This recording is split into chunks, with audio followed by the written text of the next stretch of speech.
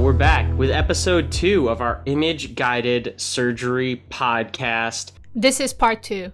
This is Rod Gerardo. And I'm Am Tombash. We're research fellows at Cincinnati Children's Hospital Medical Center. And we're joined by Denise Liu. I am Denise Liu. I'm one of the interventional radiology residents at the University of Toledo. Previous part, we talked about lung nodule localization. We have images for you posted below the media player in the app to see what we're talking about. Today we're going to talk about something else. What are we talking about, Denise? Today we're going to talk about the resection of the lung nodules that we localized on the last episode. Guys, hold on. I have a question first. It's about the last episode. After listening to part 1, I couldn't stop thinking, how long does the localization part takes? I know probably if you have more lesions, it takes much longer, but what would you say for the draping and the localization, moving on to the surgery? How long does it take?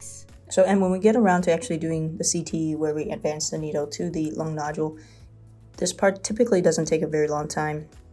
With everything together, from the time the patient gets into the room to the time we localize and be ready for surgery, that time is about 45 minutes.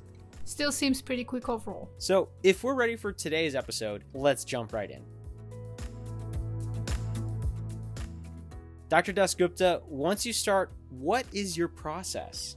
Generally, we'll put in our first port. I don't. Other people do it differently. I don't inflate the lung or have the lung brought down. I find the wire while the lung is still inflated and bring it into the chest, primarily to make sure that the wire doesn't get pulled out of the lung after all the work that the interventionalists did by causing us, if we collapse the lung, the wire can sometimes get stuck within the chest musculature. So we have the room to operate, and then basically we find the wire, talk to IR. Either we see it really wonderfully or we do not see it. If we don't see it, just resect around the area of where the wire is. Making sure that we incorporate our discussions with our IR colleagues, if it's medial or superior to the wire or whatever, and then remove the specimen. Often we'll obviously feel the specimen, see if we can feel a nodule. If we put a coil in, we'll x-ray the specimen to make sure that the coil is in place and that the wire has been removed. And then I usually put a little tissue on my staple lines, the chest tube, and then out. Do you usually use 3 thoracars? Camera port and 2 working ports, yeah. There's a little detail we forgot to mention. Once we place the wire and check with CT it's in position, then we cut the wire off at the skin. And the reason for that is that the wires are quite long. And so if Roshni has to pull the whole wire through, if we leave the whole wire there, she's got to pull that through into the chest and it gets a bit cumbersome. So we cut the wire off at the chest, at the skin. Would you have cut it at the skin if we were going to transport it, if we don't have the hybrid OR? Or does it get displaced during the transport? Or what are your thoughts? In the old days when we were doing it downstairs on the traditional CT and then transferring, I still cut the wire. I learned to cut the wire because there was one memorable case when we left the wire in place from downstairs.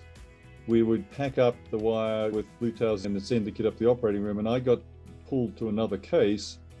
When I went to the operating room, the OR nurses who had not been in the CT downstairs thought that somebody had left a stitch in the chest and they pulled it. So from that time onwards, I cut the wire, and it's a lot easier for the surgeon to pull that wire through.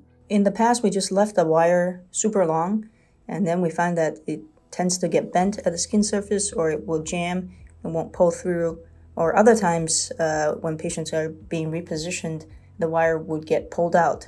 So now we cut the wire short for ease of transport and make sure that nobody is going to dislodge it. While we're removing the lesion, we're not necessarily doing it under fluoroscopy or any kind of imaging, right? You just check the specimen. The only reason that you would use fluoro for the resection is if we'd placed the coil, just to assure that the coil has been removed. At the end of the case, we'd want to use fluoro to make sure that that coil's not in the patient. So here's an example. Let's take a wedge resection with a wire. It looks like somebody is opening it up, potentially to look for ICG, which I find really interesting. How would you explain that? How do you use the ICG, and how does that process work? Which is just indocyanine green fluorescence. We are using it for all types of lesions, generally not thoracoscopically for looking at one lesion, but we do know that G is metabolized by the liver. So for hepatoblastoma metastases, it's actually very nice, and you can actually see them quite well. The enhancement of these pulmonary nodules, depending on what their primary cancer is, depends on the primary cancer's vascularity. So for sarcoma, for example, it is very vascular due to the increased angiogenesis. So it will show up as hyperenhancing. It's not specific for a tumor type because there can be multiple hypervascular primary cancers. If you want to learn more about ICG imaging, we're going to give you a link to an update course rewind where Dr. Ciro Esposito walked us through the utilization of ICG for the pediatric surgeon. Click on that link, check it out. I use it open all the time to find lesions that you can't see or palpate as well. The issue with ICG, particularly thoracoscopically, is its depth of penetration. So you can't really see deep into the lung. So you can put in the camera and really not see very much. So you often have to cut open the specimen that you've already localized to prove that you've gotten it. That's why it's really important to do this needle localization for some of these nodules that are not right at the periphery. So once we get the lesion out, we double check that it's all the way out. And then I assume that we can close up and finish. I'm finding that there's actually two really unique things about the hybrid OR. One is obviously the technical aspect. You guys are able to do some really awesome things. The resolution of these images, it's absolutely incredible. But the other thing that I don't think we should sweep under the rug is that listening to Dr. Dasgupta and Dr. Ricadio talk together like they're friends, like these two different departments in a pediatric hospital that get along really well, have the same goals. They want to work together well. They want to work together efficiently. I don't think that's very common in other institutions, and I think it's really amazing here what you guys are doing for the pediatric patient. So we moved interventional radiology from downstairs in radiology up into the operating room in 2000 with the political help of Dr. Ziskon, and it made sense. If you look at interventional radiology, we are mechanical people doing mechanical things to patients through small holes with X-ray equipment. So it's actually the surgical process, not the radiology process. And so we moved out of radiology. Everything we do is on the operating room, scheduling, the anesthesia, the whole thing. We're part of the operating room. So this is actually a very important thing. Very few hospitals have been able to achieve this. Some have tried, but it is very hard to get IR physically integrated into the OR. So it's not a very common thing for most hospitals. We get rewarded at Cincinnati Children's for team building, not for individuality so much. It's been a very satisfying experience. I think we're really lucky that we have great interventional radiologists that work really well with us. And, we ask them for help all the time. And it's just great to have them there because they can come when you need them pretty quickly. And it's a really good relationship that we have with them. We sometimes joke that the definition of surgery is interventional radiology with a big scar. Oh, that's cold, Dr. Johnson. Wow. Shots fired. It's a pleasure to work with our surgeons. It's really comforting having that relationship, knowing if you're doing an interventional case that's on the edge and is risky, we can call the surgeons and say, hey, we're going to be doing this just so you guys know if something terrible happens. And it's nice to feel that support and be able to maybe push the edge a little bit further than you would if you didn't have that support. I think it goes both ways in terms of you all helping the surgeons to localize and make the procedure as invasive as possible for the patient, and that surgeons can help you if you need it.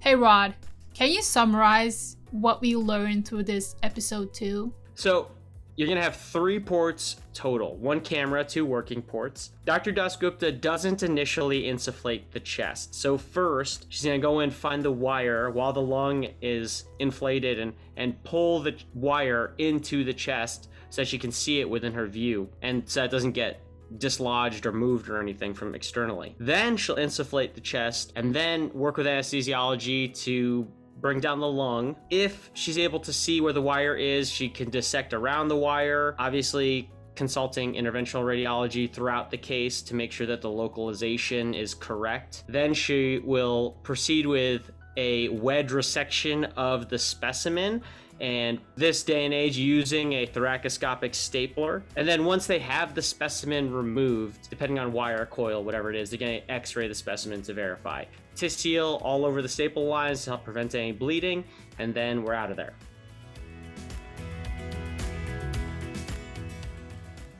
And that's a wrap on episode 2, part 2 of Hybrid OR podcast. Lung localization and resection, the steps, the intricacies of 2 different departments in a pediatric hospital working together for a patient with metastatic lung nodules. If you like this episode, if you don't like it, go ahead and leave us a comment, like or subscribe to our YouTube page, download the Stay Current Pediatric Surgery app. It's in the Apple App Store, it's in the Google Play Store.